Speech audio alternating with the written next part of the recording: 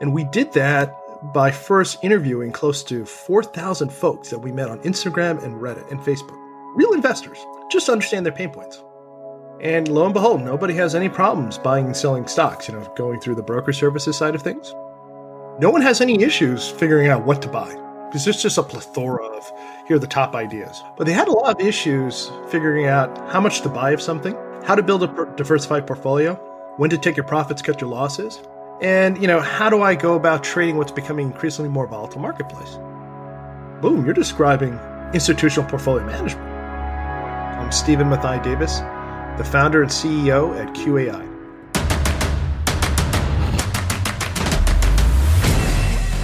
This is Code Story, the podcast bringing you interviews with tech visionaries who share in the critical moments of what it takes to change an industry and build and lead a team that has your back. I'm your host, Noah Lappart, and today how Stephen Mathai Davis built the AI for your investment portfolio so you can build wealth by doing nothing. All this and more on Code Story. Stephen Mathai Davis grew up in a family where he was expected to go into the buy side of Wall Street. Originally, he rebelled against this, pursuing professional kickboxing and even running his own dojo in New York. Fun fact, he has 8 black belts and has started teaching his kids how to box. In his late 20s, he came back to Wall Street and experienced the 2008 crash and rebound. Along his journey, Stephen realized that his friends didn't have access to the same money management tools and strategies that institutional investors had. He became inspired to offer these types of investment tools to the average person. This is the creation story of Q.AI. Forbes Media bought my old startup, which was Quantumize, which at the time was bringing factor-based and quantitative AI-powered research to the average investor, which is kind of what I was talking about earlier, my interest in democratizing the buy side. But along the way at Quantumize, we realized people were really interested to see if we would manage their monies. So after Quantumize was sold to Forbes, we, along with the Forbes team, came up with this idea to launch a new type of robo-advisor that would take a lot of the technologies that we were developing and enhance that, and bring that to the average investor here in the U.S. to start off with, by democratizing the experience high net worth individuals have when they go to hedge funds or some of these elite banks. People don't realize the experience that high net worth folks have when they go to some of these elite hedge funds or they go to Morgan Stanley, Merrill Lynch, and Goldman Sachs. They have their monies managed. And if you look at what the average retail investor has today, it's just breadcrumbs. So we got really excited about that, and that was the genesis of this whole idea of creating an AI-powered robo-advisor that's really just democratizing not only the hedge fund, but the way high net worth individuals have their monies managed. Tell me about the MVP, so that first product you built. How long did it take you to build, and what sort of tools did you use to bring it to life? Yeah, you're going to love this. There's tons of robo-advisors out there, and I could tell you a little bit how, I think everyone's kind of concentrated in one little area. There's tons of DIY trading platforms, and we weren't really sure what to build. So it took us about 6 months to bring this MVP to market. When I say the MVP, outside investors or outside customers trading live on our app. And we did that by first interviewing close to 4,000 folks that we met on Instagram and Reddit and Facebook. Real investors, just to understand their pain points. And lo and behold, nobody has any problems buying and selling stocks, going through the broker services side of things. No one has any issues figuring out what to buy, because there's just a plethora of, here are the top ideas. But they had a lot of issues figuring out how much to buy of something, how to build a diversified portfolio, when to take your profits, cut your losses, and, how do I go about trading what's becoming increasingly more volatile marketplace? My conclusion was boom, you're describing institutional portfolio management. You're looking for an institutional portfolio manager. We started out building prototypes of strategies that we were going to build based on what folks told us they were interested in, and began testing it with real users. Tell us what you think of the color. Tell us what you think about the information, the presentation layer, trying to get you through the app. Do you think we really care or are trying to get to know you? And that evolved this iterative process. And man, it wasn't easy. You know this. Trying to build a fintech app in the context of the pure lean startup customer development framework that's outlined. It's great, theoretically what to do. Trying to do this real life with money, like folks' money, and dealing with a lot of the regulatory financial institutions we need to partner with, that was a challenge. But man, it was a lot of fun to get that out in about 6 to 7 months, get in the hands of real users. With any MVP, you've got to make certain decisions and trade-offs about, what you're going to implement to start, right? Or, any sort of like technical debt or even approach debt, which is a word I just made up, but how you're approaching the problem. Tell me about some of those trade-offs you had to make in the beginning, post feedback as you're building that first MVP, and how you coped with those decisions. Coping with those decisions, I used to stare up at my ceiling around 3 or 4 a.m., waking up in a cold sweat about the bets we were making. So I don't know if I got good advice about how to cope with it, but I can tell folks, one of the things I learned was really being systematic. I come out of the business, right? So I'm going to have a lot of biases into what to put into a product, especially an investment management product. But what we set out doing was slicing and dicing, what do people really just need to have? What do you know and need to have to go into a fintech app? Well, you've got to be able to link your bank account. We've got to do a KYC check. We've got to know our customer. And we have got to be able to put you into some type of strategy. And that strategy has got to be invested. So it has to be invested. It doesn't have to be automatic, things like that. So is that the best thing to do to get it out the door? The short answer was yes, because our MVP really was, do people want to have their monies managed by somebody else through a quantitative AI platform? And using that framework and working backwards from that in a really disciplined, systematic way, we got an MVP out the door rapidly. One of the fastest launch of startups out of Apex Clearing, which is our broker-dealer partner. We moved rapidly integrating with Plaid to help folks connect their bank accounts. And things we left out. We were manually trading the monies. We were manually withdrawing and depositing funds when people were wanting to pull money flows in and out of the app. We were making sure that everything else was properly running on the back end side, all manually. And why did we do that? Because we had all these assumptions, and we realized that once we got into the market, a lot of those assumptions would get blown up. And lo and behold, when we went live, most of our assumptions were wrong. And we did everything correctly to get there. But we realized when we had real people trying to move their monies around, a lot of our assumptions were totally wrong. And we began to pivot and iterate based on that. How did you progress the product from there, right? You validate that, assumptions or some assumptions were wrong, right? And you needed to pivot and you needed to do things differently. How did you progress it from there and mature it? And I think I'm interested too in how you made those decisions and how you built your roadmap and decided, okay, this is the next most important thing to build or to address with QAI. I think it's a couple of different things. One, the way we figured out what to build was we were constantly talking to our customers. And it wasn't just through emails. We were trying to do one-on-ones with real customers on the app. We invested in building a Discord community where we were engaging with people, and we still do every day, trying to learn more about what they were looking for. And based on what they were saying and their requests and their problems, actually, because you're looking less for product feature recommendations and more about, well, this stinks, or this is terrible, or hey, I'm looking for something a little bit more. We then took those pain points and then we turned them into product features. Now, how do you build a roadmap? Because at that point, right, there's hundreds of things you need to do. And how do you prioritize them? Well, we did that by using a quantitative management tool that we built internally. And again, this is the benefit of us being quants. Well, let's list out all our product features we need to do. And then let's start scoring things. Is a product market fit related? Is it related to legal and compliance? Because, we got to get that done. What's our probabilities? How confident are we in the user request? Do we have hypotheses we've answered, yes or no? Is it related to funding accounts? Because we figured that was our North Star metric. Is it going to help, boost the number of users on the app? Is it going to increase ARPU? And we used a framework like that. It sounds simple, stupid, but it helped us quickly decide which were the features we should really focus on first and push other stuff to the back of the backlog. And guess what? A lot of the stuff we pushed into the back of the backlog, we realized down the road as we continue to iterate and learn more from our customers, people didn't want that. I think the dead simple approach is typically the best approach, to not get distracted, perhaps with too big of a grandiose vision. Still holding on to what you're trying to do, but but listening to that market feedback and executing. So that makes a ton of sense to me. Yeah, it's a more efficient way to drive innovation. And the idea really here is you're minimizing technical debt and legacy product features that you just might not need. And you're really focused on the low-hanging fruit, which is what folks really want.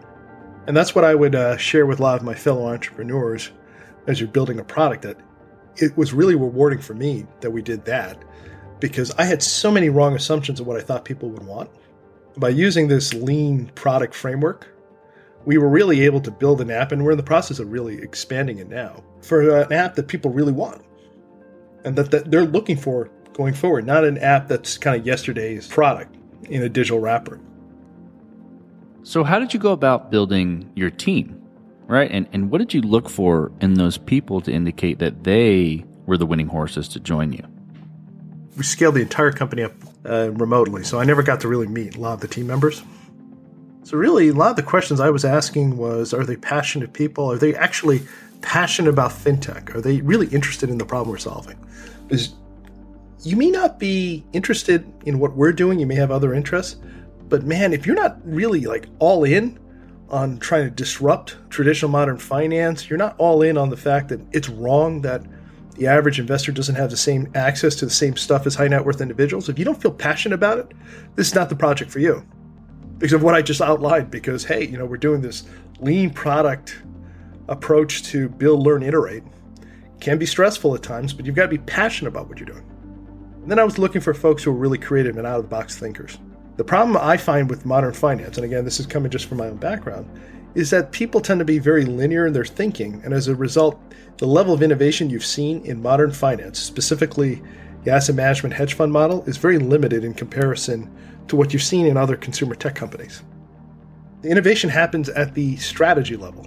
It doesn't happen at the business model. So I was really looking for folks who were kind of thinking out of the box. And the reality is, if you look at our team, we've got a team of 20 plus folks who are so passionate about what we're doing, all about, the vision that we're trying to build together, and holding each other accountable to that vision. And as a leader of the team, I can't ask for more than that. That's fantastic.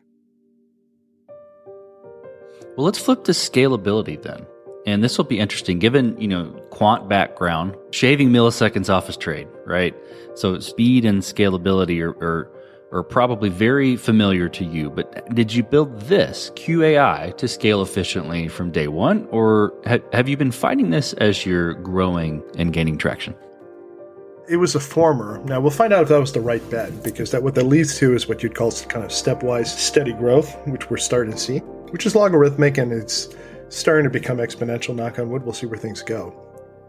What we wanted to see and build and really focus on was building a product that could scale efficiently. It's not just getting a ton of users, it's the servicing cost for it, right? Because that's what really plagues a lot of the challenger fintech apps. They didn't emphasize enough core custody trading experience there. So we spent a lot of time on that. Our servicing costs on a customer level are negligible. That means to make money just for servicing a cost, I'm generating $1 per user on a monthly basis. I'm generating just on that alone gross margins that are north of 90%. That's nuts. It means our cost to service a user are nothing. Now, what does that permit us to do? When you have such high levels of gross margins, you can really lean into the customer acquisition game, as well as building out a core team on the operating side of stuff without impacting operating margins, which is what I was thinking about as we were building the business out. So you're efficient on the inside. You're making enough in your margin that you can really go after. You can put a lot of effort and a lot of money into going after people. Is that right? Yeah, just think about it this way, right? If I make $10 on ARPU, gross ARPU on a user, and my servicing costs on a normalized basis are negligible, so let's just say that's $10 flowing down to gross profit, I can afford to invest more money into customer acquisition costs without impacting my overall operating margin. So if we were wrong about the costs it would take to acquire users, I'd have more wiggle room. I know it drives the team crazy because I'm an ex-financial analyst, I'm speaking like that, but that was the goal when we were building the company from the bottom up. And I think now we're starting to see the rewards of that, which has got everyone psyched on our team. Because, hey, we can really go out there, try things, take risks to drive virality, and we're probably going to hit a few without having to worry about our aggregate operating margins, because we've kind of created a business model that theoretically can scale efficiently. The other side of efficient scaling is how do we deliver our investment services?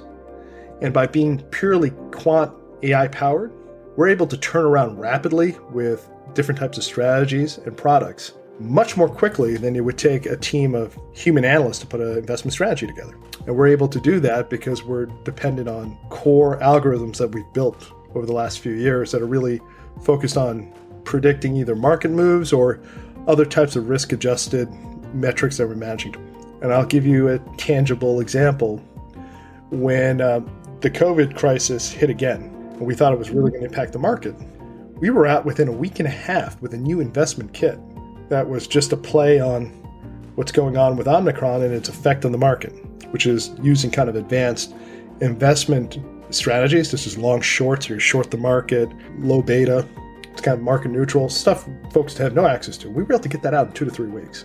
That's pretty cool. I mean, that's scalable investment products, right? And I'm not recreating the wheel there. You listen to some of the leading hedge fund managers on the planet and CEOs and CIOs of large asset management firms. That's how they sell the evolution of quantitative analytics and the power of AI-powered investing strategies. It's just that we were able to bring this to the average individual who has access to none of this stuff. Well, as you step out on the balcony and you look across all that you've built, what are you most proud of? You know, I would say probably the thing I'm most proud about is this team that we've built that is passionate about this vision.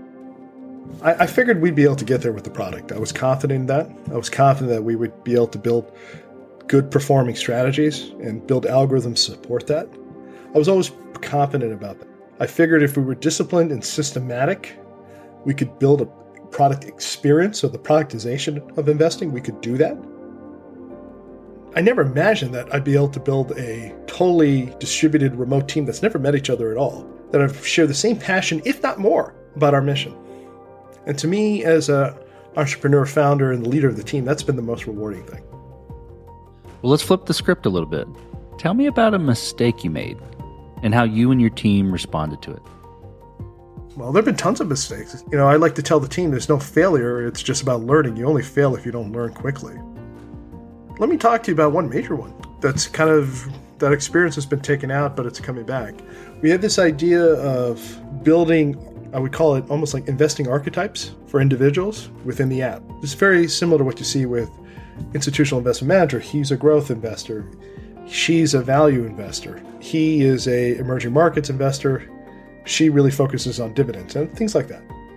Theoretically, sounds great, right? You're using the concept of a Jungian archetype and you're bringing it into a fintech investing app. The initial studies and user tests really suggested people love this. Okay, we got 100 users on the app. They were totally confused by it. Some were really pissed off about the personalities they were receiving, and they were confusing personalities with investing strategies. And I like to think I lead from the front, and one of the lines I remind folks about is there's no sacred cows, you know. If there's an idea that doesn't work out, we cut it and we pivot and we move fast. Don't get attached to things. And unfortunately for me, this was, my baby. But we moved on rapidly. We pulled it out totally. It's less complicated. Yes, we're recommending things based on your experience and what you're, saying your interests are. But we're not bucketing you into certain categories. It was a huge assumption. And again, this comes back to all the work we did. All the work suggested that was the way to go. And man, when we got folks on the app, it was a disaster. Luckily, we moved fast, because had we not moved fast, it could have gotten worse. And I'm kind of laughing because I'm saying this could have been worse. But I think folks were happy to move fast because I was saying, hey, I was wrong, let's move on. So what does the future look like for the product and for your team? Now we're award-winning AI-powered, robo-advisor or robo-hedge fund, and the opportunities for us are expanding rapidly. I like to say that this is just the first stage in the QAI revolution. We're kind of focusing first on investment management per se, because that's where we saw there were real problems we were solving. But our goal is to kind of expand beyond just pure investment management. We're looking to move into more holistic, integrated financial services. Because the vision that we're building is the first, natively digital 21st century financial services firm. Now, it sounds like a lot, right? But think about this for a moment. The problem with a lot of the big banks that you have today, they've got great teams that are trying to create tech products to address their customers' needs. The problem is that they're trying to build these tech products within the context of a larger brick and mortar company with legacy systems, legacy business models, etc. That's not really 21st century. That's 20th century, and you're just putting a digital wrapper on it. And that's a lot of the problems you read, you hear from folks. I mean, just summing it down to its core basic issue. We see ourselves expanding beyond just investment management into banking services like credit. Buy now, pay later is something we're experimenting with, as well as other more interactive personal finance experiences. So remember, we're garnering so much information from our customers that we're able to use our AI technology to begin to pivot into different types of financial services that really will be personalized and curated for them. Can you just imagine our financial services experience that's personalized and curated to you? Not something that's you and I, the same experience because we're kind of in the same credit bucket. And you can really do that. The technology is there. The reason JP Morgan can't do it, the reason Citigroup, they can't do it, is that they've got this legacy system. They've got to work with it. We're able to do it, and that's where you have this unique moment now in time as the millennials and Gen Z begin to age and become more mature. They're looking for a more digital, integrated, holistic, I like to use the word holistic, financial services experience. Well, let's switch to you, Stephen. Who influences the way that you work? Name a person you look up to and why. Got a lot of people I look up to, but I would probably say the two people I look up to the most are my father and my wife, and I'll share them both. My father was a leading intellectual who came into Wall Street and helped revolutionize the emerging markets business. And a lot of my habits I've learned from him. I look up to my wife because here is somebody who is a doctor, lead GP at a major hospital near us. Also manages our entire family. I like to joke saying she's the reason the trains run on time in our household. And she was doing all of this through a major pandemic where she was going to work every day and people were really dying at work. So it's hard not to look up to her and admire her for what she does every day. And I find that as personal motivation for me. It keeps things in context too. Well, we talked about a mistake earlier, but a little bit different spin. If you go back to the beginning, what would you do differently? Or where would you consider taking perhaps a different approach? I don't like to look back with regrets. I think every stage we made, we were trying to make the best decisions we could with the information we had at that time. I like to joke saying, given what I know now, I could do everything in half the time and probably less than half the budget. But it's the journey that got me to this point. A lot of these mistakes, a lot of the stumbles, a lot of the jives here and there, trying to make it through. So, I look back and I'm not sure I would really do anything differently because I'm pretty happy about everything we did to get here, including all the stumbles we made. And I'd love to remind the team of that because everyone's like, well, we should have done this. Now that we see something's working, we should have done it. I'm like, no, we were making the best decisions we could at that time with the information we had at that time. There's no need to look back and retrade what our thinking was. Well, Stephen, last question. So you're getting on a plane and you're sitting next to a young entrepreneur who's built the next big thing. They're jazzed about it. They can't wait to show it off to the world. They can't wait to show it off to you right there on the plane. What advice do you give that person, having gone down this road a bit? I hate giving unsolicited advice. So I'm not usually someone who likes to give advice unless somebody really asks me. I would probably just tell that young entrepreneur it's never going to be easy. You're going to have a lot of naysayers, a lot of people who tell you it's a bad idea. Never give up on your idea. Anything worth having and building is not going to be easy. And all the great innovators that you've read about, when they started out, people were telling them they were wrong too. And they were crazy. Just keep believing. That's great advice. Well, Stephen, thank you for being on the show today. Thank you for telling the creation story of QAI. Thank you very much for having me on, Noah. And this concludes another chapter of Code Story. Code Story is hosted and produced by Noah Labhart. Be sure to subscribe on Apple Podcasts, Spotify, or the podcasting app of your choice. Support the show on patreon.com/codestory for just $5 to $10 a month. And when you get a chance, leave us a review. Both things help us out tremendously. And thanks again for listening.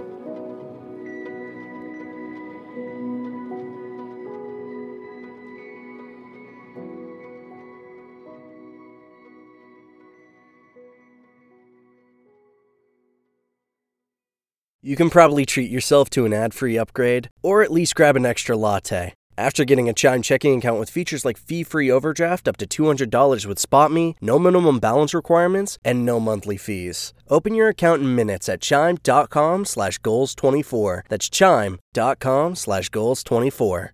Chime. Feels like progress. Banking services and debit card provided by Bancorp Bank N.A. or Stride Bank N.A. Members FDIC. SpotMe eligibility requirements and overdraft limits apply. Hey, Drew Scott here, and I'm Jonathan Scott, reminding you that life's better with a home policy from American Family Insurance. They can help you get just the right protection at just the right price and help you save when you bundle home and auto. Kind of like Goldilocks and the Three Bears. It'll be just right for you. We love a custom build. American Family Insurance. Insure carefully, dream fearlessly. Get a quote and find an agent at amfam.com. Products not available in every state. Visit amfam.com to learn how discounts may apply to you. American Family Mutual Insurance Company, SI, and its operating company, 6000 American Parkway, Madison, Wisconsin.